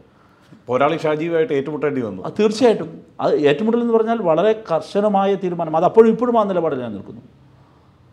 അപരമുഖം സ്വീകരിച്ച് സാമൂഹ്യ മാധ്യമങ്ങളിലങ്ങ് ഇറങ്ങുകയാണ് പല പേരുകളിൽ. ചില നേതാക്കളുടെ പേരുകൾ പറഞ്ഞുള്ള ആർമി, ചില ഈ പറയുന്ന പോരാളി ഷാജി, ഇവരൊന്നും DYFI, നിങ്ങൾ നേരത്തെ പറഞ്ഞ ഐക്കോണെ ഇവരെല്ലാം ഉപയോഗിക്കുന്നുണ്ട്. ഈ ഐക്കോൺ മോഷണം പോവാന്ന് പറഞ്ഞല്ലോ, രണ്ടിനെയും തമ്മിൽ താരതമ്യം ചെയ്യാനാകില്ല. RSS മോഷണം ചെയ്യുന്നതിനെയും ഇതിനെയും താരതമ്യം ചെയ്യുക ഒരിക്കലും സാധ്യമല്ല. അത് വേറൊരു സൈദ്ധാന്തികമായിരുന്നു. പക്ഷേ ഇവിടെയും നിങ്ങൾ ആലോചിച്ച് നോക്കുക, ഈ ഇത് എടുത്തു വെച്ചിട്ട് DYFI എന്ന് പറഞ്ഞ സാമൂഹ്യ മാധ്യമങ്ങളിൽ ഇങ്ങനെ ഇടപെടുകയാണ്. സ്വർണ്ണക്കടത്തുകാരും സ്വർണ്ണക്കടത്ത് പൊട്ടിച്ചുകൊണ്ട് പോകുന്നവനും ഇത് കൊടിയും ഇതും എടുത്തു വെച്ചിട്ട് സാമൂഹ്യ മാധ്യമത്തിൽ ഇടപെടുകയാണ്. അതിശക്തമായ ഒരു റെക്ടിഫിക്കേഷൻ ക്യാമ്പയിൻ DYFI, അത് ഞങ്ങൾക്ക് അഭിമാനത്തോടെ പറയാൻ കഴിയും. ഞങ്ങളത് വളരെ ശക്തമായി നടത്തി. ഈ പോരാളി ഷാജിയുടെ പേരെടുത്ത് പറയണമെന്ന് ആലോചിച്ചുറപ്പിച്ച് പറഞ്ഞാണ്. അത് അന്ന് പറയേണ്ടി വന്നത് അന്നൊരു പെട്ടെന്നൊരു സാഹചര്യം ആ ചർച്ചയിൽ അവതാരകൻ എന്നോട് ചോദിച്ചു, ആ ഒരു കോൺടെസ്റ്റിൽ പറഞ്ഞതാണെങ്കിലും DYFIയുടെ സ്റ്റേറ്റ് സെൻറ്റർ, സംസ്ഥാന നേതൃത്വം ആലോചിച്ച് ഇത്തരം കാര്യങ്ങളെ, കള്ളനാണയങ്ങളെ തുറന്നു കാട്ടുന്നുണ്ട്. എന്തിനാണ് അപരമുഖം? സാമൂഹ്യ മാധ്യമം, social media is socialist media എന്ന് തന്നെ പറയാറുണ്ട്. പുതിയ കാലത്തെ വലിയൊരു ബദൽ സാധ്യത കൂടിയാണ്. അതിൽ മറ്റൊരുപാട് ഘടകങ്ങൾ വേറെ ഡിബേറ്റബിളാണ്. പക്ഷേ അതിൻ്റെ ഒരു ബദൽ സാധ്യത എന്ന് പറയുന്ന മനോഹരമായൊരു ഭാഗമുണ്ട്. ആ ബദൽ സാധ്യത വലിയ തോതിൽ ഇന്ന് കേരളത്തിൽ ഫലപ്രാപ്തിയിലുണ്ട്. മുഖ്യധാരാ മാധ്യമങ്ങളെ പിടിച്ചു നിർത്താൻ കഴിഞ്ഞിട്ടുണ്ട്. ഒരു ബദൽ മാധ്യമമായി നല്ല ഒരുപാട് ഇമ്പാക്റ്റ് കേരളത്തിൽ ഉണ്ടാക്കിയിട്ടുണ്ട്. ഓരോരുത്തരും മാധ്യമമായി മാറുന്നു. പക്ഷേ ഇവിടെ വരുന്ന പ്രശ്നം അതല്ല. അതിൽ വളരെ മോശപ്പെട്ട പ്രവണത, കേരളം പോലെ പരിഷ്കൃത സമൂഹത്തിൽ ഒരിക്കലും ഉപയോഗിക്കാനാകാത്ത ഭാഷ, ഉപയോഗിക്കാനാകാത്ത രീതികൾ. നമ്മൾ കൂടുതൽ നവീകരിക്കപ്പെട്ടാണ് മുമ്പോട്ട് പോകേണ്ടത്. അപ്പോൾ കൂടുതൽ നവീകരിക്കപ്പെടണം. അത് ഭാഷയിലും വളരെ പ്രധാനപ്പെട്ടാണ്, സമീപനത്തിൽ വളരെ പ്രധാനപ്പെട്ടതാണ്. അപ്പോൾ അങ്ങനെ നവീകരിക്കപ്പെട്ട് പോകേണ്ടടുത്ത് സാമൂഹ്യ മാധ്യമങ്ങളിൽ വന്നിട്ട് തന്തയ്ക്കും തള്ളയ്ക്കും വിളിക്കാനും സ്ത്രീവിരുദ്ധമായ സ്റ്റേറ്റ്മെൻറ്റുകൾ വളരെ മോശമായി എഴുതാനും, പിന്നെ രാഷ്ട്രീയത്തിൽ വിമർശനം ഉന്നയിക്കുമ്പോൾ വീട്ടിലിരിക്കുന്നവരെ, കുടുംബത്തിലിരിക്കുന്നവരെ പറയുകയൊക്കെ ചെയ്യുന്ന തെറ്റായ പ്രവണത, അത് RSS ചെയ്തോട്ടെ, അത് കോൺഗ്രസ് ചെയ്തോട്ടെ. പക്ഷേ ഞങ്ങൾക്ക് നിർബന്ധമുണ്ട്, DYFIയുടെ അംഗത്വമുള്ള, DYFIയുടെ ഭാഗമാകാൻ ആഗ്രഹിക്കുന്ന ഒരാളും അത് ചെയ്യാൻ പാടില്ല. അത് നമ്മുടെ വഴിയല്ല.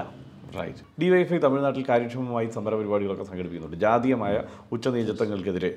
ഇത് ഒരു ഒരു ഒരു പ്രധാന ഘടകമാണ്. അവിടെ ഈ തമിഴ്നാട്ടിലെ മാത്രം സാഹചര്യം നമ്മൾ എടുത്ത് പരിശോധിച്ചാൽ അവിടുത്തെ ദളിത് സംഘടനകളുമായൊക്കെ സഹകരിക്കാൻ നിങ്ങൾക്ക് പറ്റുന്നുണ്ട് എന്നുള്ളതൊരു യാഥാർത്ഥ്യമാണ്. കേരളത്തിലത് പറ്റില്ല. കേരളത്തിൽ മറ്റൊരു തരത്തിലാണ് ആ സംഘടനകളുടെ ഒരു ഘടന തന്നെ. രാഷ്ട്രീയം അവർ ചർച്ച ചെയ്യുന്ന രീതി മറ്റൊന്നാണ്. ആ രീതിയിൽ അത് സഹകരിക്കാൻ പറ്റുന്ന ഒരു സാഹചര്യമില്ല. മറ്റ് സംസ്ഥാനങ്ങളിലേക്ക് പോകുമ്പോൾ എന്തായിരിക്കും അവസ്ഥ? അത് പഠിച്ചു പറയേണ്ട ഒരു ഭാഗമാണ്. അവിടുത്തെ മറ്റ് സംഘടനകളുടെ സംവിധാനം അതാണ്. കേവലമായൊരു സ്വത്ത് രാഷ്ട്രീയത്തിൽ മാത്രം നിന്നുകൊണ്ട് കാര്യങ്ങളെ കാണുന്നവരാണോ, അതോ അതല്ല കുറേ ബ്രോഡായി കാര്യങ്ങളെ യാഥാർത്ഥ്യബോധത്തോടെ കാണുന്നുണ്ടോ, അതൊക്കെ ആലോചിച്ച് പറയേണ്ടതാണ്. തമിഴ്നാട് താങ്കൾ സൂചിപ്പിച്ച വളരെ പ്രധാനപ്പെട്ടതാണ്. DYFI ആ മേഖലയിൽ വളരെ കാര്യമായി ഇടപെടുന്നുണ്ട്. ഏറ്റവും ഒടുവിൽ നമ്മുടെ അശോക് എന്ന് പറയുന്ന DYFIയുടെ ജില്ലാ ട്രഷറർ തന്നെ കൊല്ലപ്പെട്ടു. വഴി നടക്കാനുള്ള സ്വാതന്ത്ര്യത്തിൻ്റെ പേരിലായിരുന്നു. ദളിതർക്ക് നടന്നു പോകാൻ കഴിയാത്ത വഴിയിലൂടെ നടന്നു. അതിനാണ് സവർണർ കൊന്നുകളഞ്ഞത് ആ ചെറുപ്പക്കാരനെ. അവൻ്റെ അമ്മയെ ആക്രമിച്ചു അവൻ്റെ മുമ്പിലിട്ട്. അതിനെ ചോദ്യം ചെയ്തതിന് അവനെ ക്രൂരമായി കൊലപ്പെടുത്തി. ഇത് തമിഴ്നാട്ടിൽ അശോക രക്തസാക്ഷിയാണ്. ഒരുപാട് അത് രക്തസാക്ഷിയാണ് നമ്മൾ പുറത്തു വന്നതാണ്. കൊലപാതകമല്ലെങ്കിൽ പോലും ഇത്തരം ഏറ്റുമുട്ടൽ ഉണ്ടാകുന്നുണ്ട്. അതുപോലെ ഉത്തരേന്ത്യൻ മാതൃക മഹാരാഷ്ട്ര. നമുക്ക് നല്ല പ്രതീക്ഷ ഈ പറയുന്ന മേഖലയിൽ ദളിത് മൂവ്മെൻറ്റ് അങ്ങനെ നമുക്ക് ഏറ്റെടുക്കാനും അവരെ അത് തീർച്ചയായിട്ടും ആ സാധ്യത വലിയ പ്രധാനപ്പെട്ട ഒരു സാധ്യതയായി തന്നെയാണ് ഞാൻ കാണുന്നത്. സംസ്ഥാന സർക്കാരിനെതിരായ ഏറ്റവും വലിയ സമരമായി നമ്മൾ കണ്ടത് കേരളിനെതിരായ നീക്കമാണ്. അതായത് ഒന്നിക്കാവുന്ന ഒന്നിക്കില്ലെന്ന് നമ്മൾ കരുതുന്ന എല്ലാ ശക്തികളും ഒന്നിച്ചിട്ടാണ് സർക്കാരിനെതിരായ സമരമുഖത്ത് എത്തിയിരിക്കുന്നത്. കേരളയിൽ അത്രമേൽ ജനങ്ങളെ ബാധിക്കും എന്നുള്ള ബോധ്യമുള്ളത് കൊണ്ടായിരിക്കുമല്ലോ വി.ഡി. സതീശനും കെ. സുരേന്ദ്രനും എല്ലാവരും ഒരു വേദിയിൽ തന്നെ വന്നു ചേരുന്ന ഒരു സ്ഥിതി ഉണ്ടാകുന്നത്. ആ കൂടെ ഇടത് സഹയാത്രികർ എന്ന് നമ്മൾ കരുതുന്ന പലരും ഉൾപ്പെട്ടിട്ട് കൂടിയുണ്ട്. അപ്പോൾ അങ്ങനെ ഒരു സാഹചര്യത്തിൽ ഈ കേരളയിൽ അടക്കമുള്ള വിഷയങ്ങൾ ജനങ്ങളുടെ പ്രശ്നങ്ങളാണ് എന്ന് മനസ്സിലാക്കിക്കൊണ്ട് അതിനെക്കുറിച്ച് പഠിക്കാനോ അതിനെതിരായ നിലപാട് സ്വീകരിക്കാനോ ഒക്കെ DYFI ആലോചിക്കുന്നുണ്ടോ? ഒരിക്കലുമില്ല. കേരളത്തിന് ആവശ്യമാണ്. കേരളയിൽ യാഥാർത്ഥ്യമാക്കണം. ഇതാണ് DYFIയുടെ അഭിപ്രായം. ഇവിടെ ഇത് ജനങ്ങൾക്കെതിരായതുകൊണ്ട് ഇവരെല്ലാവരും കൂടെ ഒരുമിക്കുന്നുവെന്ന് കണ്ട ജനങ്ങളെയാകെ ഇളക്കിവിട്ട് ഗവൺമെൻറ്റിനെതിരെ തിരിക്കാൻ പറ്റുമോ എന്നുള്ള പരീക്ഷണമാണ് നടക്കുന്നത്. ലക്ഷണമൊത്തം മഴവിൽ സഖ്യമാണത്. ഇത് പല പരീക്ഷണങ്ങൾ കേരളത്തിൽ നടന്നുണ്ട്. ഇപ്പോൾ നിങ്ങൾ പറഞ്ഞു ഗെയിൽ എങ്ങനെയായിരുന്നു, കീഴാറ്റൂർ എങ്ങനെയായിരുന്നു, അവിടെയെല്ലാം ഈ മഴവിൽ സഖ്യത്തെ നിങ്ങൾക്ക് കാണാൻ കഴിയും. ദേശീയപാത വികസനത്തിനെതിരായ സമരം കേരളത്തിൽ ഈ മഴവിൽ സഖ്യമാണ്. നിങ്ങൾ ആലോചിച്ച് നോക്കൂ, ഗെയിൽ ആ ഗവൺമെൻറ് മുട്ടുമടക്കിയിരുന്നെങ്കിൽ എന്ത് ചെയ്യുമായിരുന്നു? ഇനി ഇതിൻ്റെ രസകരമായ വേറൊരു തലം ഞാൻ ഒറ്റവാക്കിൽ ഇത് പറയുന്നു. എനിക്കതിൻ്റെ വേറൊരു തലമാണ് എനിക്ക് സംസാരിക്കാനുള്ളത്. ഇപ്പോൾ ഇതിൽ ഈ പറയുന്ന പരിസ്ഥിതിവാദികൾ അല്ലെങ്കിൽ അങ്ങനെ കുറേ പേര് ഇതിനകത്ത് കേരളയിൽ ഇടപെടുന്നുണ്ടല്ലോ. ഇപ്പോൾ ഇവർ ഈ കുറച്ച് നാൾ മുമ്പ് ഈ ഇവിടെ ഭൂകമ്പം ഉണ്ടായി, അതിൽ താങ്കൾ ഈ ലാൻഡ് സ്ലൈഡിങ് ഉണ്ടായി. അന്ന് താങ്കളുടെ അഭിമുഖം ഞാൻ തിങ്കിൽ തന്നെ കണ്ടു. ഒരു കാലാവസ്ഥാ നിരീക്ഷണമായിട്ടുള്ള കാലാവസ്ഥാ രംഗത്ത് പ്രവർത്തിക്കുന്ന ഡോക്ടർ അഭിലാഷുമായി ഡോക്ടർ അഭിലാഷുമായിട്ട് ഞാനത് പൂർണ്ണമായി കണ്ട ഒരാളാണ്. എന്താ പ്രശ്നം? അദ്ദേഹം അതിൽ പറയുന്നൊരു പ്രധാനപ്പെട്ട പോയിൻ്റ് ഞാൻ എടുക്കുകയാണ്. കേരളം മുൻപ് ദൈവത്തിൻ്റെ സ്വന്തം രാജ്യമായിരുന്നതിൻ്റെ കാരണം അറബിക്കടലും പശ്ചിമഘട്ട മലനിരകൾക്കും ഇടയിൽ കിടക്കുന്നു. ഇത് രണ്ടും അടുത്ത് എന്നുള്ളതാണ് നമ്മുടെ കാലാവസ്ഥ മോഡറേഷൻ പ്രധാനപ്പെട്ട കാരണം ആണല്ലോ. മോഡറേറ്റ് ചെയ്യപ്പെട്ടതിൻ്റെ കാരണം ഇന്ന് അത് നമുക്ക് അപകടകരമായി മാറിയിരിക്കുന്നു. അതിൻ്റെ കാരണം അറബിക്കടലിൻ്റെ സ്വഭാവം മാറിയിരിക്കുന്നു ആണല്ലോ. അതിൻ്റെ കാരണം എന്താ? കാലാവസ്ഥാ വ്യതിയാനം ആണല്ലോ. അത് നമ്മൾ മാത്രമല്ല സംഭാവന ചെയ്യുന്നത്. നമ്മൾ പരിമിതമായ സംഭാവന ചെയ്യുന്നുള്ളൂ, വളരെ പരിമിതമായ സംഭാവന. കാലാവസ്ഥാ വ്യതിയാനമാണ് ഇതിൻ്റെ പ്രശ്നമെന്ന് ഡയഗ്നോസ് ചെയ്താൽ കാലാവസ്ഥാ വ്യതിയാനത്തെ പ്രതിരോധിക്കേണ്ട ഏറ്റവും പ്രധാനപ്പെട്ട കാര്യങ്ങൾ ഏതൊക്കെയാണ്? അത് അന്തരീക്ഷത്തിൽ നിർഗമനം ചെയ്യുന്ന കാർബൺ എമിഷൻ കുറയ്ക്കണം ആണല്ലോ. അതിന് ഈ ലോകത്തുള്ള സ്റ്റാൻഡേർഡുകളിൽ ഒന്നേതാ? പബ്ലിക് ട്രാൻസ്പോർട്ട് പ്രോത്സാഹിപ്പിക്കണമെന്നാണ് ആണല്ലോ. കേരളത്തിൽ സമീപകാലത്തുണ്ടായ 2 സമരങ്ങളെടുക്കുക. ഒന്നിപ്പോൾ നടക്കുന്ന കേരളയിൽ. ഞാൻ കൊച്ചിക്ക് പോകണമെങ്കിൽ, താങ്കൾ കൊച്ചിയിൽ നിന്ന് തിരുവനന്തപുരത്ത് വരണമെങ്കിൽ ഇന്ന് കാർ ഉപയോഗിക്കാൻ നിർബന്ധിതനാകുന്നു. സമയത്തിൻ്റെ പ്രശ്നങ്ങളുണ്ടാകും അല്ലേ? അല്ലെങ്കിൽ എത്ര വാഹനങ്ങളാണ് പോകുന്നത്? കേരളയിൽ വന്നാൽ ഈ അതിവേഗ റെയിൽ യാഥാർത്ഥ്യമായാൽ പബ്ലിക് ട്രാൻസ്പോർട്ട് ശക്തമാകും. കേരളത്തിൽ കാർബൺ എമിഷൻ എത്ര കണ്ട് കുറയും? വെറുതെ ഒന്ന് ചിന്തിച്ച് നോക്കൂ. 2, ഇതേ കൂട്ടർ ഇതിന് തൊട്ടുമുമ്പ് നടത്തിയ സമരം ഏതാ? ഗെയിലാണ്. ലോകത്ത് ഇതുവരെ മനുഷ്യൻ ശാസ്ത്രം കണ്ടെത്തിയിട്ടുള്ളതിൽ വെച്ച് ഏറ്റവും വലിയ ഗ്രീൻ എനർജി എന്ന് പറയാവുന്നതാണ് ലിക്വിഫൈഡ് നാച്ചുറൽ ഗ്യാസ് എന്ന LNG. കാർബൺ എമിഷൻ ഇല്ലാതാക്കണമെങ്കിൽ CNGയിലേക്ക് മാറണമെന്നുള്ളതാണ് ലോകം മുമ്പോട്ട് വയ്ക്കുന്ന പ്രധാനപ്പെട്ട മെത്തേഡ്. എല്ലാ ഉച്ചകോടിയും പറയുന്നതാണ് CNGയിലേക്ക് മാറണം, പരമ്പരാഗത ഇന്ധനങ്ങൾ അവസാനിപ്പിക്കണം. അത് 2ആണ്. ഒന്ന്, പ്രകൃതിയെ ചൂഷണം ചെയ്താണ് ഇന്ധനം എടുക്കുന്നത്, നമ്പർ 1. 2, ഇതിൻ്റെ കാർബൺ എമിഷൻ. ഈ 2 ആംഗിളിൽ നിന്നുകൊണ്ട് CNGയിലേക്ക് മാറണം. CNG അന്തരീക്ഷത്തിൽ നിന്ന് വരില്ലല്ലോ ഇങ്ങനെ മഴ പെയ്യുമ്പോൾ. CNG വേണമെങ്കിൽ ഇവിടെ കൊണ്ടുവരണം, ഇവിടെ സംസ്കരിക്കണം, പൈപ്പിടണം. ആ പൈപ്പിട്ടതല്ലേ ഇതിലല്ലേ ഇതേ കൂട്ടർ പോയിട്ട് സമരം ചെയ്തേ? സമരം ചെയ്തേ? അപ്പോൾ ഇവർ അവിടെ പോയി ഈ പരിസ്ഥിതിയുടെ കൊടി വയ്ക്കുന്നു ലാൻഡ് സ്ലൈഡ് ഉണ്ടാകുമ്പോൾ. അതേ അവർ ഇവിടെ വന്ന് ആ പരിസ്ഥിതി ആഘാതത്തിന്, ആ പ്രശ്നങ്ങൾക്ക് കാരണമായ കാലാവസ്ഥാ വ്യതിയാനത്തിനെതിരായ ഒരു വലിയ ടേക്ക് ഒരു ഗവൺമെൻറ് എടുക്കുകയാണ്. എടുക്കുമ്പോൾ ആ ഇടപെടലിലും വന്ന അതേ ആളുകൾ അതേ കൈകൊണ്ട് കൊടി വയ്ക്കുന്നു. ഇപ്പോൾ എന്ത് ആത്മാർത്ഥതയാണ് ഈ കൂട്ടർക്കുള്ളത്? മേർ പൊളിറ്റിക്കൽ, കേവലമായ രാഷ്ട്രീയം മാത്രമാണ്. ഇത് കേരളം ഉണർന്നു കണ്ടുകൊള്ളണം. പശ്ചിമ ബംഗാളിൽ നന്ദിഗ്രാമാണ് ഇവരെടുത്തത്. കേരളത്തിലെ മാധ്യമങ്ങൾ ഉൾപ്പെടെ അന്ന് എടുത്തില്ലേ? മാധ്യമം ദിനപത്രവും അന്നത്തെ ജമാഅത്തെ ഇസ്ലാമിയുടെ പ്രൊപ്പഗാൻഡയെല്ലാം എന്തായിരുന്നു? കേരളത്തിൽ അവിടെ ആരെല്ലാമായിരുന്നു? ലക്ഷണമൊത്ത വിബ്ജിയർ കൊളീഷനായിരുന്നില്ലേ? തൃണമൂല്, കോൺഗ്രസ്, അവിടെ BJP, അവിടുത്തെ മുസ്ലിം ഇത്തരത്തിലുള്ള ഓർഗനൈസേഷൻസ്, തീവ്ര ഇടതുപക്ഷമായ മാവോയിസ്റ്റ് ഗ്രൂപ്പുകൾ. എന്തായിരുന്നു ലക്ഷ്യം? അതിൻ്റെ ബാക്കി പത്രം എന്തായിരുന്നു? ഒന്ന് പറയാമോ അതെന്തായിരുന്നു? അവിടുത്തെ ഇടതു പുരോഗമന സ്വഭാവം അവസാനിപ്പിച്ചു, ഇടതുപക്ഷ വിരുദ്ധരാക്കി അവിടുത്തെ ജനങ്ങളെ മാറ്റി, അവിടുത്തെ സാധാരണക്കാരായ ജനങ്ങളെ സംഘപരിവാറിൻ്റെ ആലയിൽ കൊണ്ട് കെട്ടിക്കൊടുത്തു. ഇവിടെ ഇതേ ആളുകൾ ഈ എടുക്കുന്ന പണി സംഘപരിവാറിൻ്റെ ആലയിലേക്ക് കേരളത്തിലെ ജനങ്ങളെ കൊണ്ടു കൊടുക്കാനാണ്. ഇങ്ങനെ സമരം ചെയ്യാനിറങ്ങുന്ന ഈ മഹാന്മാർ പറയേണ്ടത്, നിങ്ങൾ ഒരിടത്ത് ഉറച്ചു നിൽക്കണം. ഇപ്പോൾ ഞാൻ ഒരു കാര്യം ഓർമ്മിപ്പിക്കുകയാണ്. ചില ആളുടെ പേര് പറയുന്നില്ല, വളരെ പ്രധാനപ്പെട്ട ഒരു പരിസ്ഥിതിവാദി. ഈ കീഴാറ്റൂർ ബൈപ്പാസിൻ്റെ സമരസമയത്ത് ഒരു ടെലിവിഷൻ ചർച്ചയിൽ അദ്ദേഹം പറയാണ്, എന്തിനാണ് ഈ നെൽപ്പാടങ്ങൾ, തണ്ണീർത്തടങ്ങൾ മണ്ണിട്ട് നികത്തുന്നത്? പകരം എലിവേറ്റഡ് ഹൈവേ പോലെ. ഇതാണ് അദ്ദേഹത്തിൻ്റെ കണ്ടൻഷൻ. കേൾക്കുമ്പോൾ ആളുകൾക്ക് തോന്നി ശരിയാണ്. അദ്ദേഹം പറയും തണ്ണീർത്തടം നികത്തിയാൽ അത് പരിസ്ഥിതിക്ക് ദോഷമാവും. ഓക്കെ, അപ്പോൾ എലിവേറ്റഡ് ഹൈവേ ചെയ്തുകൂടെ? കേൾക്കുമ്പോൾ കൊള്ളാം. ഞാൻ ചോദിച്ചു, ഈ എലിവേറ്റഡ് ഹൈവേക്ക് എത്ര മലയിടിച്ച് കൊണ്ടുവരണം? അത് പാടില്ല എന്നാണല്ലോ അവർ പറയുക.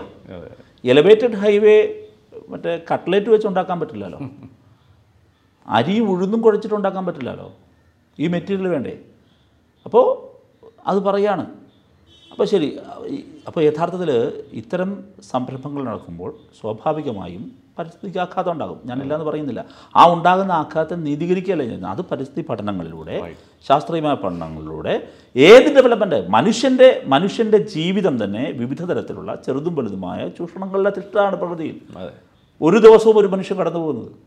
അപ്പോൾ അതിൽ വളരെ സസ്റ്റൈനബിളായിട്ടൊരു ഒരു മോഡൽ കേരളം വികസിപ്പിച്ചിടണം. അതിൽ ക്രിയേറ്റീവായി, പ്രൊഡക്റ്റീവായി നിങ്ങൾ അഭിപ്രായം പറ, തീർച്ചയായും പറഞ്ഞു. അതൊരു ജനാധിപത്യ പരിസരമാണ്. ഇത് അതിന് പുറമെ കാടടച്ച് വെടിവെക്കുകയാണ്. ആ വെടിവെക്കുന്നവർ ഒന്ന് തിരിഞ്ഞു നോക്കിയാൽ ആ പറയുന്നവർ വലിയ ഐറണി, വലിയ കോൺട്രഡിക്ഷൻ നമുക്കതിൽ കാണാൻ കഴിയും. നിങ്ങൾ കേൾക്കുന്നത് ട്രൂ കോപ്പി തിങ്ക് പോഡ്കാസ്റ്റ്. കേട്ടിട്ടില്ലാത്ത ആഖ്യാനങ്ങൾ.